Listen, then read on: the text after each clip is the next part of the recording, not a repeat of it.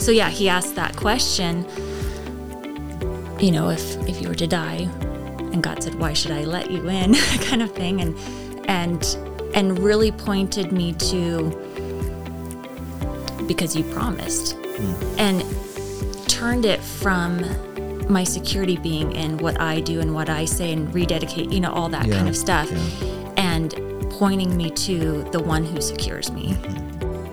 Welcome to this week's episode of the His Hill Podcast. My name is Kelly Darty, and I'm your host. Today, I have a guest with me that I have known for, I guess it's been almost 30 years. Is that right? Mm-hmm. Yeah, almost 30 years. I have with me Amy Jo Moore. Now, Kyle Moore, you've heard before. Kyle was on the podcast about a year ago, and he is one of our guest lecturers. Now when he comes, and last year did the same, Amy Jo came with him. Not every guest speaker can bring their wife, but Amy gets to come, and that's been a blessing for our student body.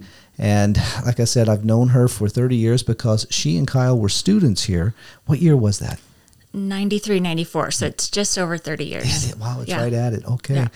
And so they were, we were talking today, they were in our home group, they were in the choir that we had back. We had a choir for the first 10 years that we were on staff. They were in that choir. And so we actually spent a lot of time with them. They would have known Lauren when she was just a toddler. And I see now Madeline was born that year. Arlene was pregnant at least. Yes. Yeah. Okay. Yes. And so anyway, we have with us Amy Jo Moore. Amy Jo, welcome here. Thank you. Good to be here. Oh, it's great to have you. Now, you're going to hear me talking to the listener here. You're going to hear me hesitate when I call her name. It's because for 30 years I've called her Amy Jo, and now we were talking about this just before we started the recording. Is that now every once in a while I hear her called Amy, and I didn't know if she has changed that, but it's not. It's just she goes by both. But anyway, Amy Jo is more her formal name, and Amy is kind of what she goes by, kind of like she says, kind of a nickname. So anyway, now we have reconnected over the last, what has it been, almost 5-6 years? Yeah, when we came back for Thanksgiving conference or different things like that. Yeah. So we've seen you and Kyle, I guess, at least once a year for the last number of years.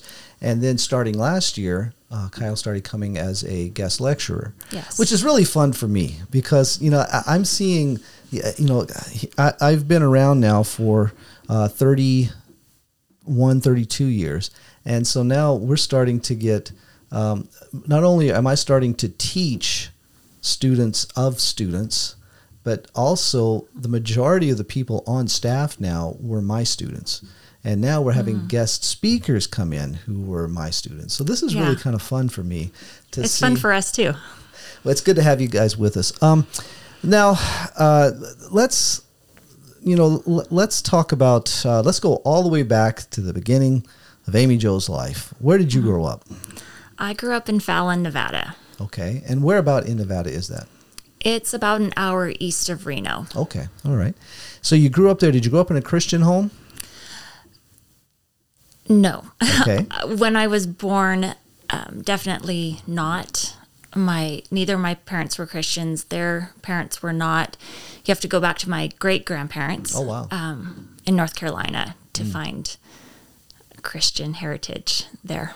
Okay, so you grew up in a non-Christian home. Did you go to church? Did you hear about Jesus? Did you what was growing up like? Yeah, so growing up, looking back, I just see God really protected our family. My mom had health issues. My dad was an alcoholic. I wouldn't say it was a bad childhood at all. Okay. Had lots of fun, grew up on a farm, enjoyed all of that aspect, a lot of just running around with my brother. And but there were a lot of issues, a lot of things that they were dealing with, and they didn't know the Lord. And so a neighbor on the farm down the road, Lanny, she invited my mom to go to church. my mom would say she pestered her to go to church with her over and over. And not that long ago, she passed away. And I was thinking about that, how 6 generations of my family have been affected because Lanny pestered my mom to going to church. So my mom became a Christian. Later, I did. My great grandma did. Wow. My mom's mom. Wow. And then my kids, and then my grandma, my mom's mom, right before she passed away. And now our grandkids are being raised in the church, taught about God. So, 6 generations, because one lady pestered a young mom with 2 kids into going to church with her. Wow. What a story. Yeah. That's really encouraging to hear. So how old were you when you came to know Jesus? I believe I was about 6 or 7. Oh. I remember what school I was at. So I don't know if it was 1st or 2nd grade, Okay. but I know that school. And I remember praying with my mom in her room. Like I remember where the bed was, I remember the details of it. And then I was in Sunday school, and the teacher said, if you're not 100% sure, to go into this back room. And I remember panicking, thinking, well, what if my mom did it wrong?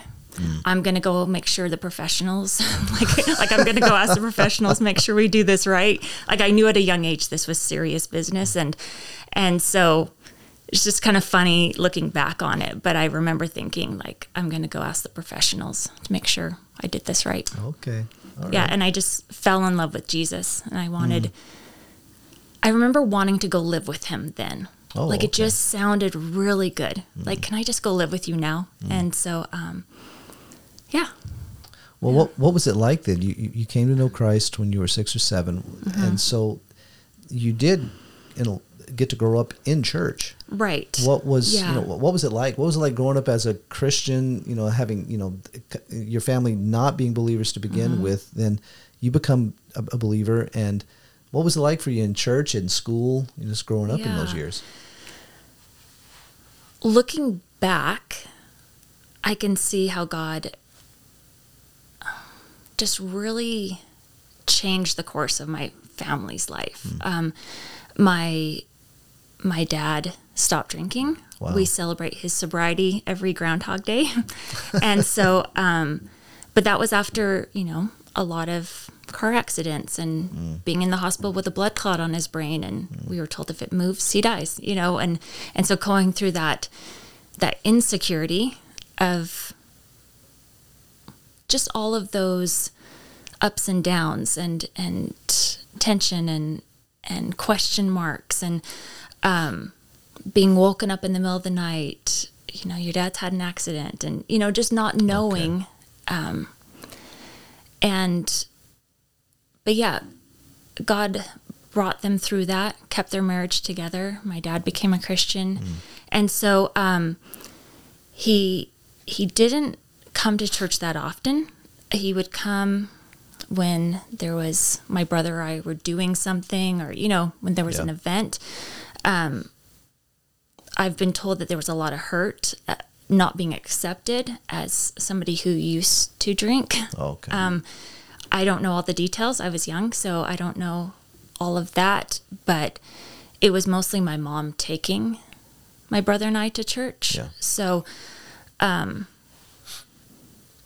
just insecurity, but also the church can cause insecurity too, as far as at camp, rededicating your life Yes, and yeah. just all that kind of stuff. And I've heard a lot of other people on this podcast talk about that. And I was blessed in high school to have Bob Burrows as my youth pastor. Yeah, Bob's been on the podcast. And his wife, Chris, discipled me through high school, which was just such a huge blessing to have her in my life. Yeah, I bet. And She kept me out of a lot of trouble, meaning I didn't want to either keep something from her or tell her something that I shouldn't have done. So there were a lot of things in high school that I didn't do because I knew she was going to ask me on Wednesday, what I did that weekend. And so I remember Bob asking us a question like, excuse me just a second.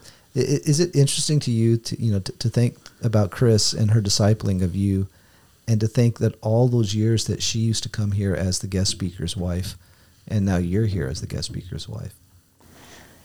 Yeah, it's fun how it goes full circle. Yeah, it is. Yeah, I think that's so neat. Yeah. Because like you, she for years, they still come, and she plugs into the students. She spends time with them, and you're doing the same thing. I think it's really neat to see how the Lord continues to do this. Yeah, she I would say eternally invested in me, and so there's been people over the years who have done that to our kids, and that is, as a mom, that's the biggest blessing. Is when somebody eternally invests in my child, and now my grandkids. That's the best gift that anyone could ever give me or support, is that, so I definitely value and treasure those hours that she spent with me, the meals that Bob cooked while we were in the office, the dinners that I shared with them and their kids, and Yeah, they're a neat couple. Yeah, they are. Yeah, and so he asked that question, if you were to die, and God said, "Why should I let you in?" kind of thing, and really pointed me to, because you promised, and turned it from my security being in what I do and what I say and rededicate, all that kind of stuff, and pointing me to the one who secures me. And so that was a huge shift, and something I think about often is just that it's God who is the one who holds me. And praise God, because if my eternity was dependent on me, not a chance. Not a chance. Yeah, I understand. I agree. Yeah. Same with anybody. Yeah, and I appreciate you bringing up the whole thing with the futility of the rededication and the rededication, because it's how many times I've been through it myself for years, where this time I mean it. I'll get it right this time. And but the Lord is so patient and so faithful to bring us to that point where we realize I'm the problem. And only Jesus, only Jesus is can do this, and the peace, that's Major Thomas used to tell us, the pressure is off, that this is not up to you. You can trust Him, and move. Yes. Yeah, that's great. Yes.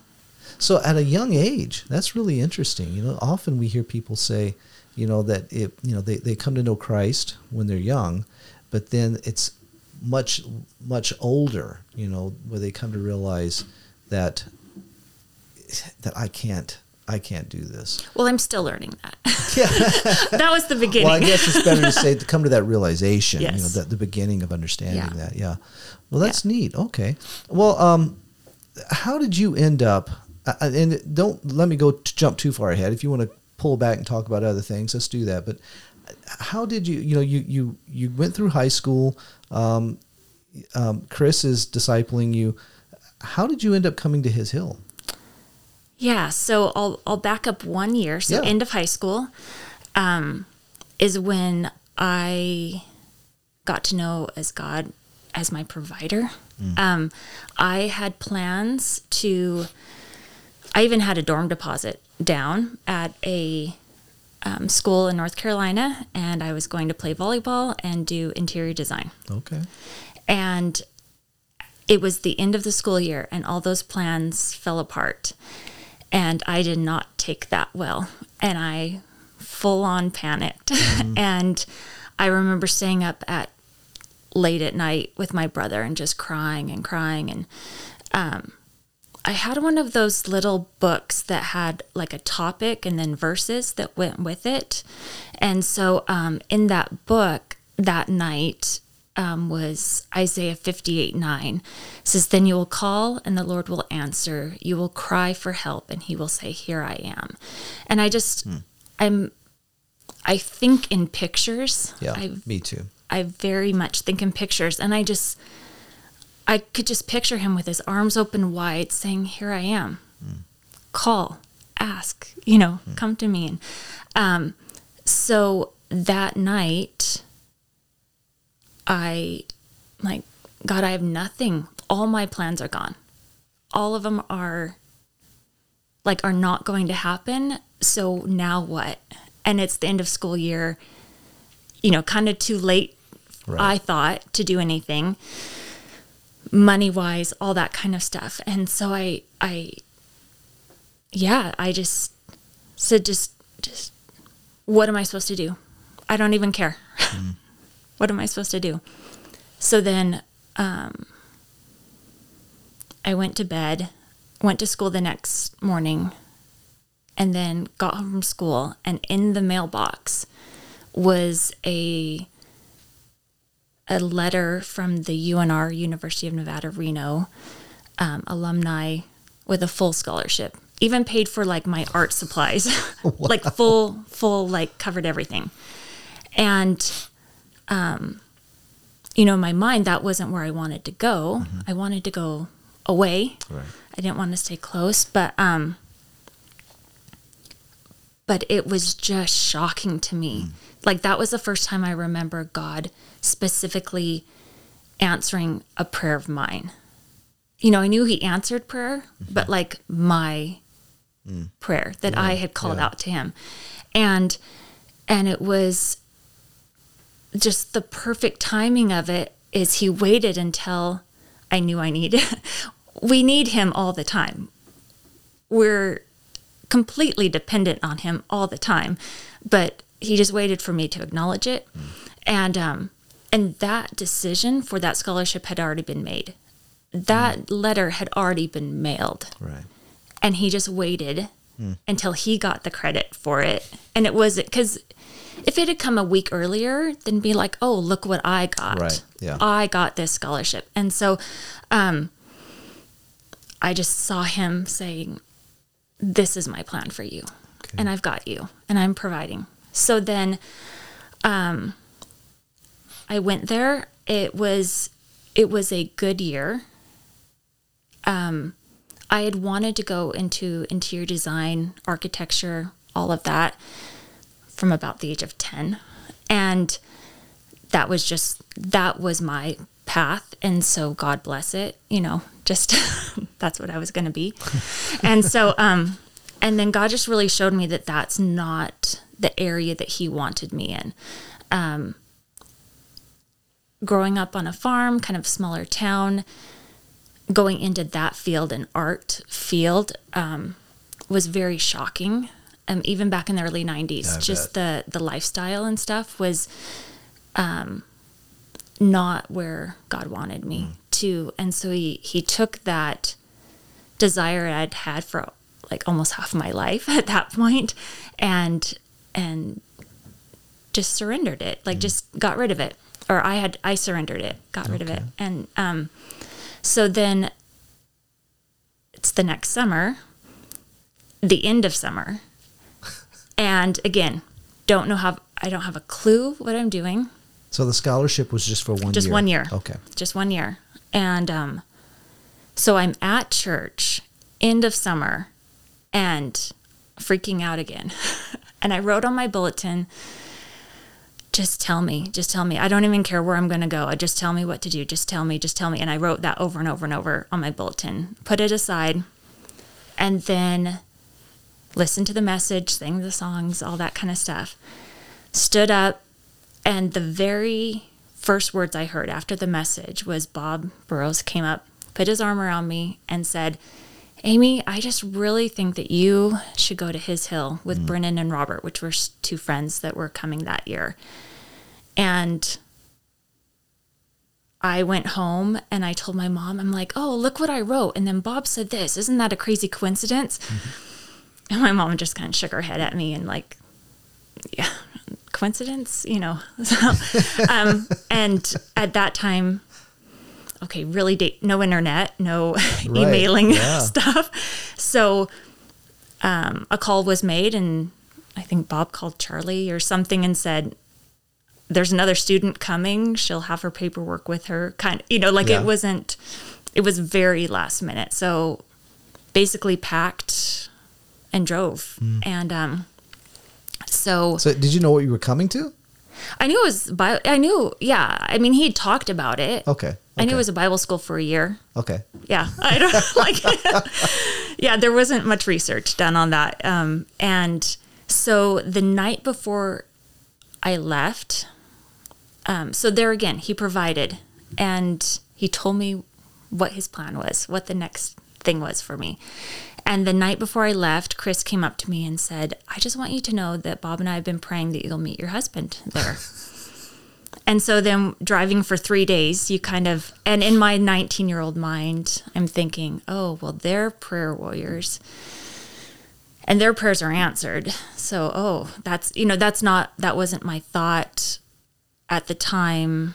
It wasn't my desire one day, but not like then. Right. And yeah, so came here, and like you said at the beginning, I ended up in the same ministry team, the same home group, the same sifting dirt in Mexico crew with Kyle, and got to know him, and yeah.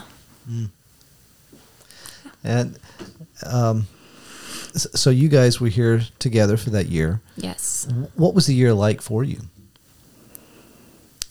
It was great. It was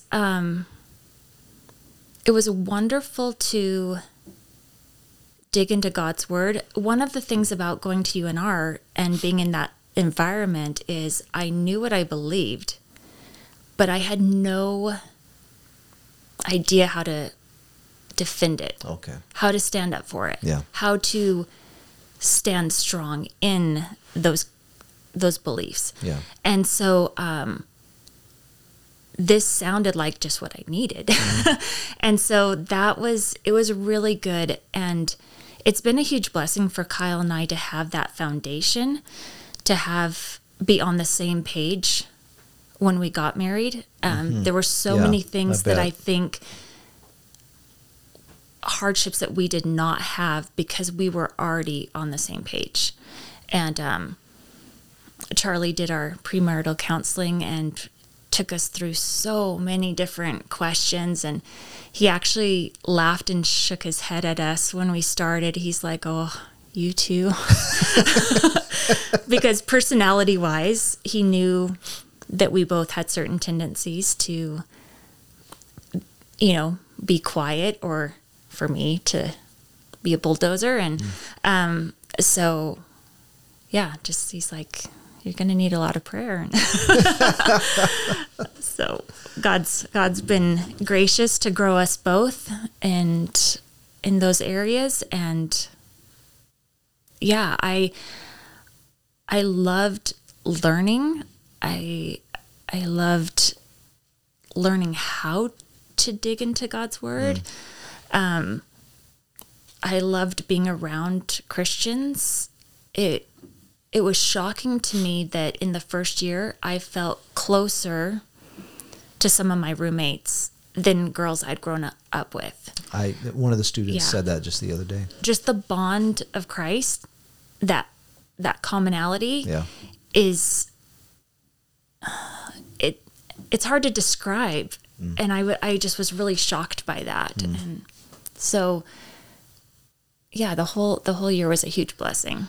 What you were saying reminded me of Charlie and I were speaking at a reunion one time, and one of the alumni came up to me who was in college at the time, and she says, Kelly, I just want you to know that in college, we do have all this stuff thrown at us that that we hear is going to happen, and she said it is pretty tough, and she said that there's other believers in the class with me, and they're freaking out.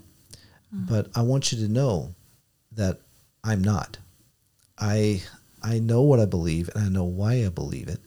And Christ is faithful. Yeah. So that was, that's throughout the years, that's what we've, been encouraged with, that it's, so many, the biggest issue for students in coming to Bible school that we have found, the biggest obstacle they have to overcome so often is really the parents.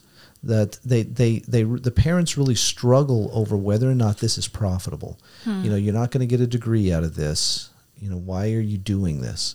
And we have a lot of campers actually every year that want to come to Bible school, but their parents will not allow it because it just seems like it's such a waste of time. But we have so many people who have been through the program that tell us, no, this was foundation building. Yes. For the rest of my life. And I've said that to so many people of, I don't care what you do in life. Right. It is, I've used that word, foundational. It is your base for whatever God is going to have for you. So there's a lot of things that could be a waste of a year or two. Right. But coming and getting grounded in the Word and being in a safe environment to ask questions and to grow and to have understanding and create a filter to view the rest of the world and all the junk that's going to be thrown at you is, it's the most worthwhile thing that you could do. Yeah. So this was, so that was your year here. Now, did you guys get married the next year? Right. We got married that summer. That summer. Okay. So right away. Yeah. Left here, got married. Yeah. Yeah. Kyle is from Canada and I'm from Nevada. And it was a lot of paperwork either way. I was looking into trying to go there as a student or something or, whatever. So, we got engaged spring break and had a couple months, got married and went up there. Okay. Yeah. So tell me about your marriage. You guys were in Canada for a while, then you moved to the States. Yeah, we were in Canada for 8 years and all our kids were born there. And I remember we had a Bible study in your home in Canada. Okay. Yeah. It was, a sweet time. It was great to get to know. Kyle has a large family. Compared to my family, it's a very large family. He's, I believe, the youngest of a lot of cousins. And so, that was great to live there and get to know who they are. Yeah. Okay. Yeah. So 8 years there. Yep. And then we moved to Nevada, and now we're in Arizona. Okay. Yeah. Okay. And you tell us, you have 3 kids. Tell us about being a parent. Yeah, it's great. I'm just going to back up just a little bit. Yes, yeah. Go right ahead. So I just wanted to share about that first year of Kyle and I's marriage. Okay. Is that okay? Oh, absolutely. Okay. Yeah. So about, I think 9 months, we'd been married about 9 months, and we're up in Winnipeg, and the phone rings at 11:15 at night, and it's my dad. And I remember thinking, who's calling? There's no caller ID or anything like that. Who's calling this late at night? And it's my dad. And he said, I ran your mom over with a tractor. And I said, is she alive? And he said, I don't know. I've got to go.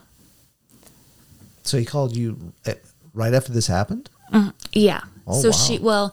She was in the hospital. Okay. They were trying to stabilize her, and I believe in the hospital in Fallon, to care flight her to Reno.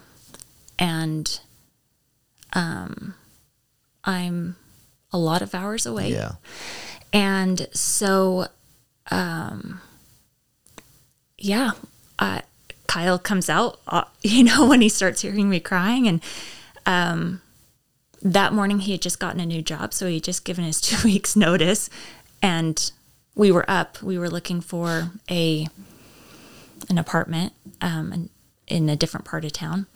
And so he just said, let me get a couple hours of sleep. And in the morning I will go to his current job, let him know that he won't be there for his 2 weeks, and we'll drive. We'll head out. And so I stayed up that night and wrote checks and wrote notes to people and did laundry and packed, and we headed out and drove, I think it's like 24 hours straight to get there. And during that drive, not knowing if I was, again, no cell phones or anything. So not knowing if I was going to see my mom in the hospital or going to plan her funeral. Yeah. And so there was a song, God is in Control, that I had just gotten on a CD. And I remember Kyle being asleep in the back seat of the car, and I put that on repeat. And I said, I'm going to listen to this song, God is in Control, until I believe it. Because right now, it does not feel like you're in control. And so I listened to it for a couple hours, and slowly my head believed it. And then later my heart believed it. And that even if I never saw my mom again here on earth, that he's in control. And so we got there, and she was still alive. And she is still alive now. She should not be. It was a horrible, yeah. So it was a John Deere, I believe, oh man, if I get this number wrong, I'm going to be in trouble. I think it was an 8880 duals on concrete. Yeah. Yeah, I remember when it happened, and I remember getting the all the information, thinking, oh my goodness. Yeah, there's even her doctors, who they became really good friends with, said that there's no medical explanation for her survival. Like, wow. They did experimental things on her, they did all sorts of stuff, but she was crushed. Yeah. And so the first couple of years of our marriage are just really characterized by seeing God as a miraculous healer, because there were things that happened that should not have happened. And our second year of marriage, I was pregnant, and we went in for the ultrasound and, thought, oh, we could hear the heartbeat, all that kind of stuff. And person after person comes in, and then another guy comes in and says, oh, well, you're young, you can try again. Oh my. And that's how you're told. And we're like, what do you mean? And they're like, oh, your baby died, this many days ago or whatever. Oh. So then go home and wait till your body gets rid of it, discards it, I think is the word that was used. And yeah, not a fun time in life to go home and just wait for your child who has died, for your body to go through labor and with no reward at the end of it. And so what ended up happening is I later went into the hospital, and they wouldn't allow Kyle back with me, even though there was a sign that said he could be, but they went and got him, and they said, we're losing your wife. We have to do emergency surgery.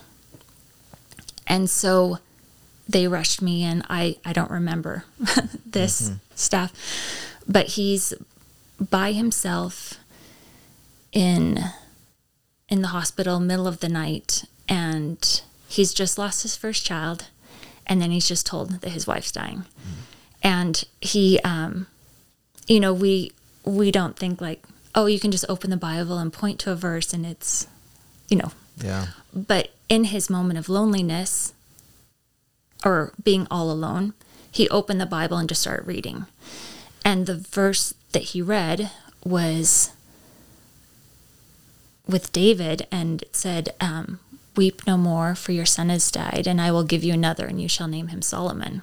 That's what he read. Like, he just opened, and that's where he's like, he just opened and started reading God's word. And so he shares that he said, okay, God, I'm holding you to that, that my wife is not going to die, and that we will have other children. And so later on, that was just really hard. Having other people who have had kids, and they're like, hold them, don't they feel great? And and it was like, this feels horrible to say, but it was like the worst feeling to hold somebody else's baby when I was wanting to hold my own. And my arms just, I remember them aching, like physically aching. And so I was able to get pregnant again. And about 3.5 months, things started happening again. And I just remember crying. And I'm like, no. And went in, and the placenta had ripped away. And they said, this baby will not go full term, but let's try to go as long as possible to give the baby as good a chance as possible. So don't bend over to tie your shoes. Don't go upstairs. Don't, I wasn't put on bed rest, but basically upright bed. I just had to be really, really careful not to do anything jarring. And fast forward. And how far along were you at this time? I was like 3.5 months. Okay. Yeah. And so fast forward, I get to my due date. Everything's good. I go past my due date. Everything's good. This kid was born almost 2 feet long, 9 pounds, I think 6, half grown. In the hospital, he's lifting his head, looking around. Hey, what's going on? And wow.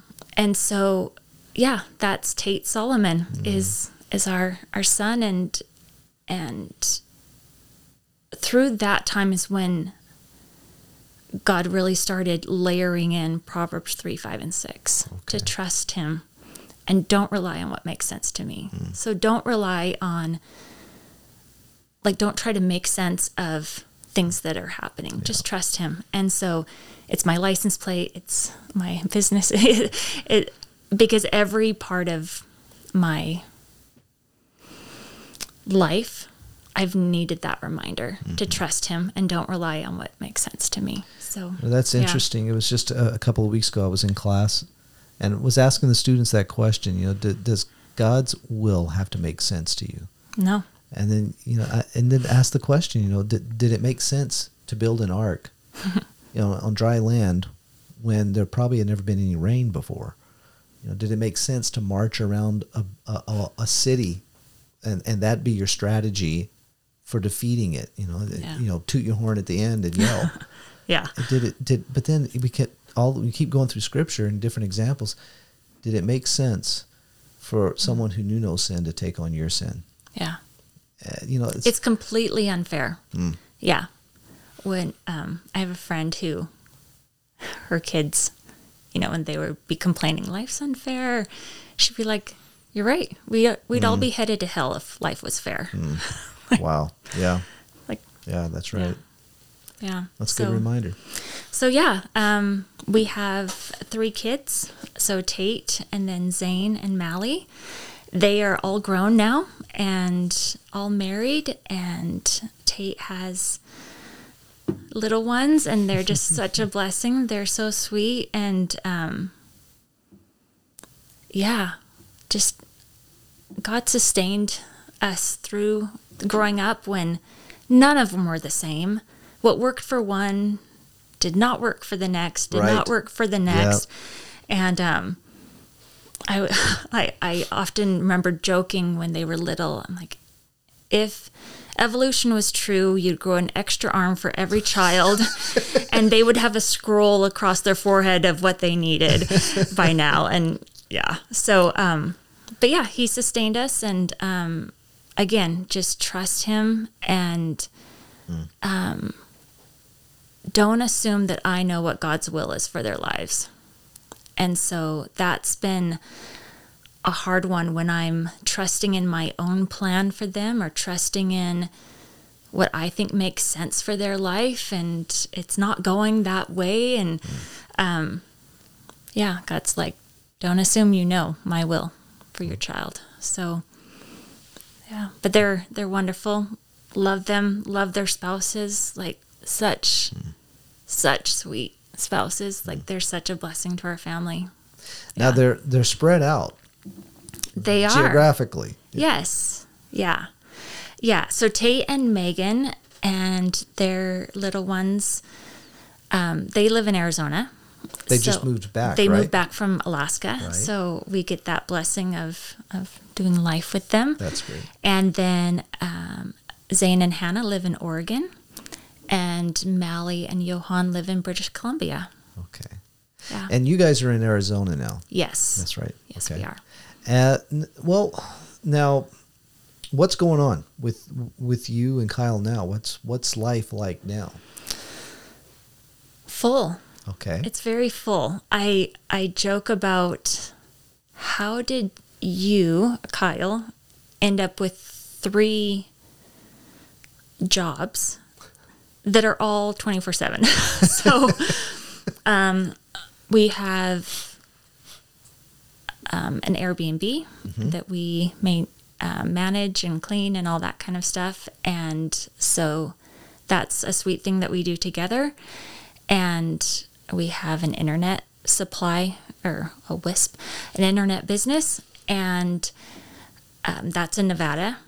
And then he's a pastor. So all 3 things, you can't just say, oh, I'm sorry you're in the hospital. Maybe next week I'll get around to seeing you. Or, oh, I'm sorry your internet's out. Or, oh, I'm sorry you can't get into the place. You know, you're kind of always have to be available. So, but this is how God's life for us right now, and it's great. Okay. Yeah. That's interesting, because it is, I think the natural instinct for us is to protect ourselves. You know, I need this downtime. We need to be together. And that's not always what the Lord has for us. That's been a big thing probably this last year or two, or actually even more, probably 3 years ago, of God just changing my mind of, none of your time is yours. It's all mine. Yeah. And well, we say it's no longer I who live. Right. But then we still want me time. Yeah. and then, grumble or complain because I'm burnt out or whatever. Yeah. And so that mental shift of, it's all his time, and Lord, how do you want to live through me today? What is your plan for this body today? Do you remember Bob Hobson? He was one of our guest lecturers for years, and he's gone home to be with the Lord. But he used to tell us that every day I jump out of bed and drop dead. Yeah. And say, Lord, your day. Yeah. What do you have for us? Yeah. And that has always come back to me. Yeah. It's I think I tell our students that look, I'm 57 years old. I've been a believer since I was 9. And I can tell you this, that as soon as this trial that you're experiencing now in your life is over with, the next one's on the horizon. And often it's the same trial. It's the same thing. The Lord is so patient with us that he's continuing to work that in us, to work in us, that this is not about me, that this is his life, and I can trust him for his life. It was just last year when we were here that the verse "to live is Christ, to die is gain" drove me nuts. I got that to die is gain. That's why I came to him, like as a child. Right. Like I wanted to go live with him. That's a gain, you know. Yeah. But the whole "to live is Christ," grammatically, it just sounds off. Like it frustrated me. And so I remember walking around the loop and thinking, like, why isn't it to live is like Christ, or to live is for Christ? Like it just was irritating to me to hear that. And going to school here and being a part of this, you hear that verse often. I'm just like, it just irritated me. Yeah. And so I'm like, oh, I just want there to be something else. Why isn't there something else? Oh, maybe that's the point. There's not something else. And then it's like God was like, oh, finally I can work with this. Yeah. and so, there's nothing else. It's not like or for or because or it just, and some don't even have the is. It's just to live Christ. Yeah. And so I'm still trying to wrap my mind around that. Well, that was what the Lord had to work in my heart as a young man. That, you know, I was really struggling and fighting him because I kept trying to live what I knew was right and was continuing to just be miserable. Yeah. And the Lord showed me Colossians 2:9-10. For in him, in Christ, all the fullness of deity dwells in bodily form. And in him, you've been made complete. And he's the head of all rule and authority. To come to that realization that there really is nothing else to add to everything in him. You know, and we're so messed up that we think there's more than everything. You know, that we can add something to this. We can add something to Jesus when we've been made complete in him. So now trust him. Yeah. Yeah, for sure. Yeah. And and of course, you know, it is a battle. It's a battle with the flesh. You know, it's, you know, to say it is one thing. To walk in this is another. To trust him is another. And that's all the time. Yeah. And he's faithful to work that. Yes. Yeah. Yeah, for sure. Yeah, that's neat. Well, is there anything else you want to share with us? Yeah, I mean, just God is so, his loving kindness is so sweet. I have the opportunity to be part of a ministry at home called Backpacks of Hope. And it's a ministry that started in 2012. And so we do backpacks with supplies for the first 24 hours and eternal for kids going into foster care mostly. Oh, wow. We work with the Department of Child Safety, the local branches, and it's just been so sweet. When the need was first brought up, my heart just ached for these kids, and I didn't really understand why it was aching, just deep. But God just gave me this heart of compassion, empathy for these kids when I didn't even realize why. And so that has just been so neat to see how God has opened that door, sustained it. We put God's word in these backpacks. It's just, and pray for these kids specifically. I love praying with other kids.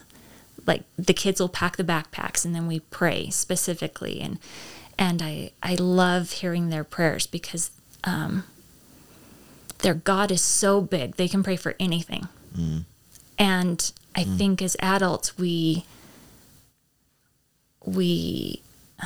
filter our prayers and we make them more realistic in our mind.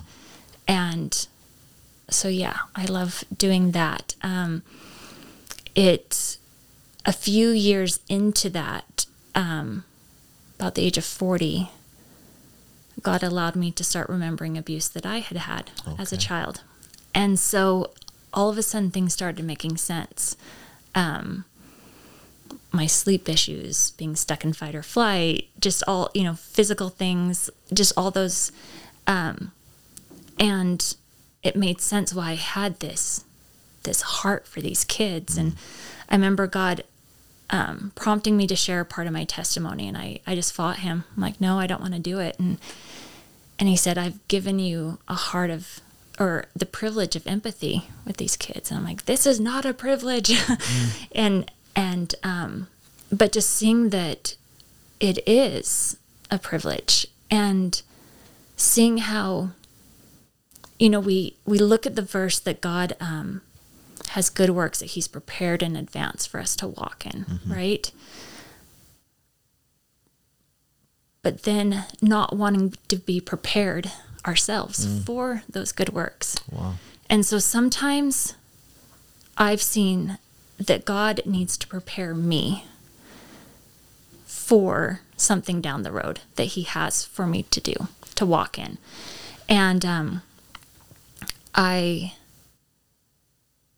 I was so blessed during that time to also be going through the life of Joseph. And it was really helpful for me to see Joseph's life was not okay. A lot of not great things happened to him. I mean, all the family drama happened. Right, yeah. Thrown in a pit, sold to slavery, falsely accused, falsely imprisoned. I mean, the list goes on. And so at the end, when his brothers are again lying, saying, oh, by the way, Dad said, be nice to us. He said, what you meant for evil, God used for good. And that gave me permission to not just say, oh, I know it says in everything give thanks, but that had been used in my life very flippantly, of just like, oh, just give thanks for everything, and not having the permission to call evil evil. And so it's like, I can call that evil. What happened to me as a child was evil, but God Right. used it for good. Right. And I can get to the point where I'm grateful for those things. I'm grateful that God prepared me, that God gave me the privilege of empathy, so that I can see him at work. I feel like I've had a front row seat to God at work in these kids' lives. We've heard testimony of how these backpacks, without God's word, without the prayers, without the handwritten notes with verses in them, it would just be a backpack of stuff. But we've seen how God has used those to change kids' lives and to bring hope into a situation where their life is upside down. And so, so grateful that God allowed me this life to where I get to see that and be a part of that. So, it has been hard. Just a few years ago, a pastor friend of ours, questioned what my thoughts were towards God the Father. He knew kind of my history, knew my story, and all of a sudden I realized that all these years, so this is just another layer of God being his loving kindness towards me, of not showing me all the areas that I think wrongly of him, not showing me all the areas I need to grow all at once, but just these layers. And I panicked, and I mean, I couldn't breathe. I couldn't swallow for a while. And he's like, why can't you say this truth about God the Father? And I'm like, because he didn't protect me as a child. And if he was a good father, he would have protected me. And so I went through a pretty dark time for a couple years ago, for a chunk of the year. And I went through where I hated John 3:16. I did not want somebody to say, I'm going to show my love to you. I'm going to demonstrate it by having my son go and be abused and killed. That's how I'm going to say I love you. And I don't want anything to do with you. But I knew that it was a package deal. And I knew I just loved Jesus. I knew I desperately needed the Holy Spirit. But I was wrestling with this hatred towards God the Father and this anger. Like, why would you do that to your son? Why would you allow me to go through that? And so it's just, I had some sweet friends that my heart was very safe with, that I shared that journey with. I said, don't try to fix me, but you can pray for me through it. And they did. And God just showed his heart towards me, and that he is a good father, and that he did go through all those things. Jesus wasn't alone in his suffering. That as the father, watching that, the heart-wrenchingness of that, and so just going through those things, and having a God that you can tell anything to. I journal, pray a lot, and so I'm writing these things down, and I think if somebody found that journal, they'd be like, whoa, what is wrong with this person? But I just think, well, he knows it anyway. He knows I'm thinking those things anyway. Yeah. It's not shocking to him. He can handle it. Yeah, Hebrews 4:12. He knows. Yeah.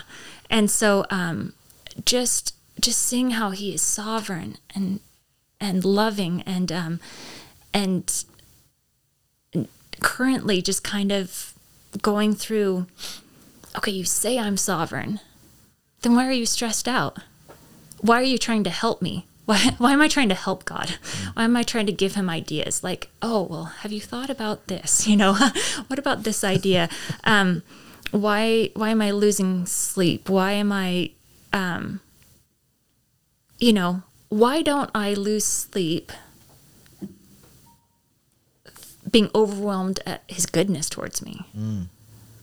Why am I not beside myself because of his kindness towards me and his grace towards me? Like, why am I only emotional in the bad stuff? Right. And even seeing, like right now, just seeing how I'm labeling things as bad, but yet seeing how that one thing caused this other thing and caused this good thing, and so I need to quit labeling things as good and bad. I mean, yes, there is sin and there is evil, but just a blown tire or a somebody getting sick or somebody, like certain things that are just part of our life, quit labeling them as good and bad. If I'm trusting God to be sovereign, I can trust him to orchestrate all those things for his will. I can identify with that because I think, for me, the battle is that I want to determine what is good. Right. And as you were speaking, I was reminded of that one verse that is always given to somebody, when they're going through a hard thing for the purpose of encouragement. And usually it just makes a person mad. Okay. And that's Romans 8:28. And we know that God causes all things to work together for good to those who love God, to those who are called according to his purpose. And we stop there.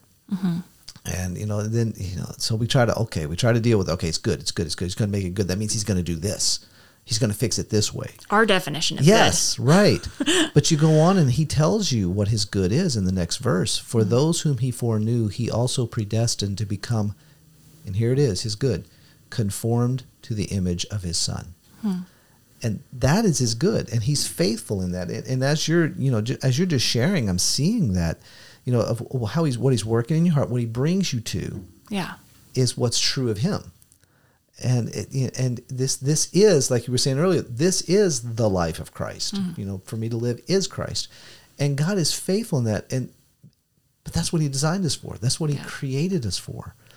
And that's what we have fallen from. And that's what he's so faithful to bring back. And again, reminding me of what you said earlier too, that this is really about him.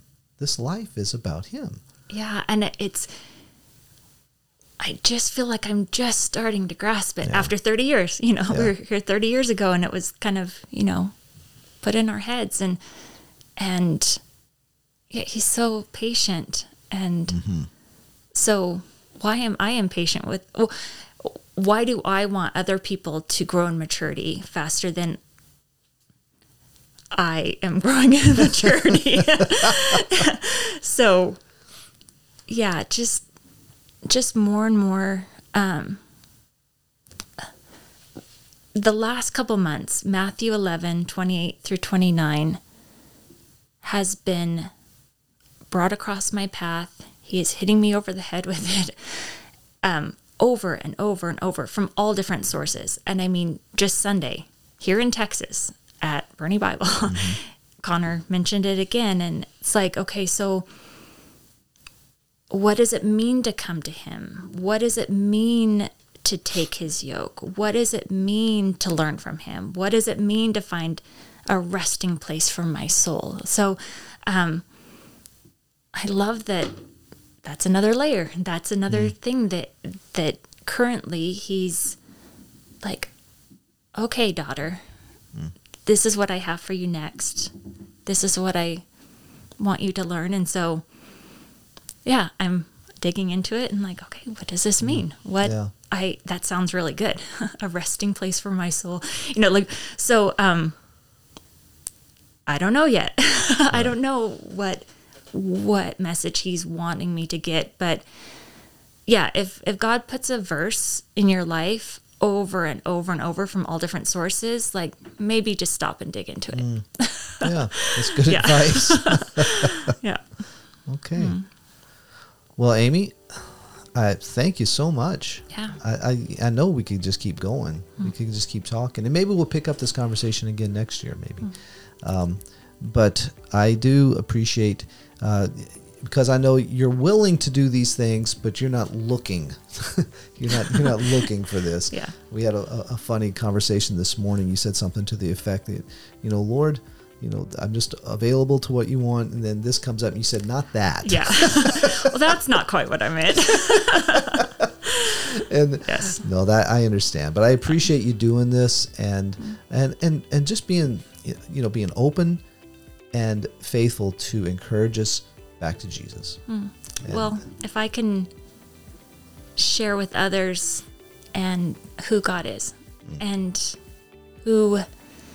how he's revealed himself to me, and that will never stop. But those are just some highlights of how God has shown himself to me over the years. And we get eternity to keep finding out more. That's right. More things about him. To keep learning. Yeah. Yep. Well, thank you very much. You're welcome. You've been listening to the His Hill podcast featuring our host, Kelly Doherty, along with alumna Amy Jo Moore. Thanks so much for tuning in with us this week. We are excited to welcome guests to the Hilltop in just 5 days for our annual Thanksgiving conference. Our speakers this year are Peter Reed and Charles Price. Sessions will be available to view online at hishill.org if you are unable to attend in person. This conference week is always such an encouragement to us in the Hilltop, and we hope it is an encouragement for those who attend as well. Please keep us in your prayers as the conference approaches and unravels, that we would love well and give God the glory in all that we do here. Thanks again for tuning in with us this week to another episode of the His Hill podcast. Remember to keep your eyes fixed on Christ. I'm Lizzie, and we'll see you next week.